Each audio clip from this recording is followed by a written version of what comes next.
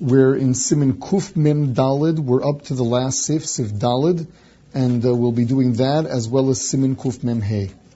Ein korin la'odam echad b'shnei sifrei Torah mipnei pagamo shel rishon. You are not allowed to give one person two aliyas in two different sifrei Torah because it looks as though there was something wrong with the first one. The Ramah says, Pirish shenira kapogem umatal dofi barishon. There was something wrong with the first Sefer Torah that you decided to give him an aliyah then in the next Sefer Torah. Aval shlosha gavri b'shlosha svarim kagon rish chodesh teves shechalios b'shabbos like a mishum bagam.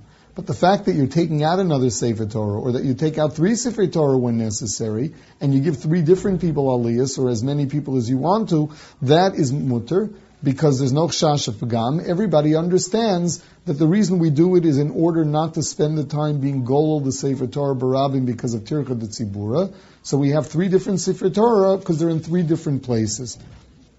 Rish Chodesh Teves Shechalios b'Shabbos. So that's the case of Shabbos Chanukah, which is also Rish Chodesh. It is the Mishnah brings down that Lamaisa we don't call Bichlal someone who had an aliyah already to be Ola in the second Sefer Torah. There is a day, the Magen Avraham holds that as long as he didn't have the last aliyah, meaning if you call him for Shvi in one Sefer Torah and then call him up again for Mafter in the next Sefer Torah, so that's a problem. But if you give him Shishi, and then you call someone else up for Shvi, and then give him Mafter, according to the Magen Avraham, that's good. However, the Bach Asers, the Eli Rabbah goes with that also, and that is the Minhag. The Minhag is that we don't call someone up into Sifrei Torah. What happens, why is that? And the reason is because even so, they'll say that he got his aliyah, we called up someone else, we then realized the Sefer Torah was possible, and that's why we called him up in the second one. The only time that we are actually matir, giving someone two aliyahs, even in two different svarim, is on Simchas Torah, where the minig is that the chassan Bereshis will also get a regular aliyah in V'zos HaBracha, as well as the person who gets maftir. What happens if you call up someone for Shvi, and then you realize that no one else knows how to do maftir? No one else knows how to make the brachas on the Haftorah. So you're going to have to give the Shvi the Haftorah. Says now so if the maftir is in the same Sefer Torah, it's no problem. But if the maftir is in a different Sefer Torah, so then you do have a problem because we're giving a person two aliyahs and two Sefer Torah. There, the Mishnah Berurah says what you should do is be golol the Sefer Torah barabim. So that if we're talking about, for example, on Yontif, what you do is you will not use the second Sefer Torah. You will take the first Sefer Torah, you'll roll it to maftir, and then let him be ola for maftir. The Mishnah Berurah says that all of it's a bir halacha, that all of this is only talking about at the same minyan. There is no isser in getting two aliyahs and two different Sifrei Torah in the same shul in two different minyanim. So someone that was Ola with the first minyan could be Ola again with the second minyan, even though they're now using a different Sefer Torah, and we don't say that the reason he's getting an aliyah is because there was something wrong with the first one. Siman Kuf Mem Hey Dinei HaMetargamim. So the Machaber says, Bimei Chachmei HaGemara Hayu Noagim Letargim Kedei Sheyavinu Ha'om.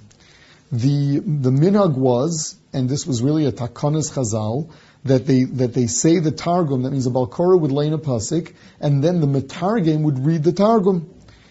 So there the halacha is, ein hakore rashai likros leturgum in yosem pasuk echad. You were only allowed to lane to the meturgum in one pasuk at a time and no more. Vein ha-metargum rashai letargum et shichla pasuk mipnei hakore. The metargim, the one saying the targum, couldn't start until the bakori finishes the pasuk. Vein hakore rashai likros pasuk acher at shichla targum mipnei ha-metargim. You couldn't start laning the next pasuk until the metargim finished being metargim the previous pasuk. Vein hakore rashai lagbia kolo yosem metargim v'lo metargim yosem hakore. And the one who's laning the pasuk should not be louder than the metargim, and the metargim shouldn't be louder than the one laning the pasuk. Vein hakore rashai l'sayei metargim. And the balkor was not allowed to help along the metargim. Say the metargim made a mistake, the balkor was not allowed to correct him. Shelo yomru targum kosav Torah, so that no one should think that the same way the balkor is reading the psukim from the Sefer Torah, he's reading the targum from there also. Now, the reason why they were Metargim in those days was because the spoken language was Aramaic. Therefore, Targum was the way that, like the Mechaber said, Yavinu Kol Ha'am.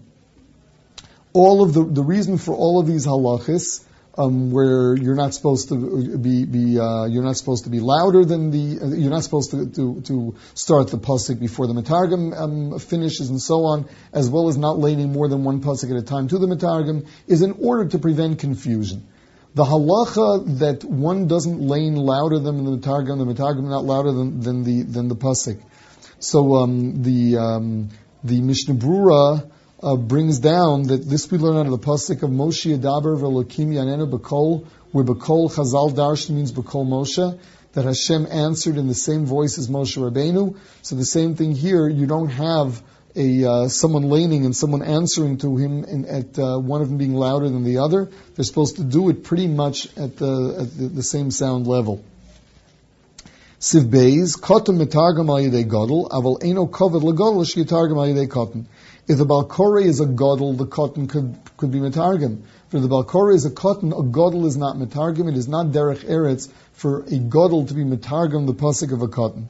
Says the Mechaber now, Ha'idna lo nagu letargim.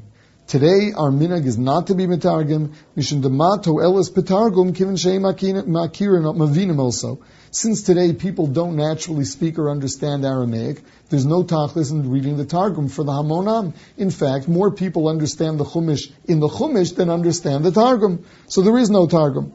The Bagan Diborim that Mishnah Berurah brings down says that it's still mutter. Bizman hazeh, if you want to have someone laning the Targum after the Balkore, he still could.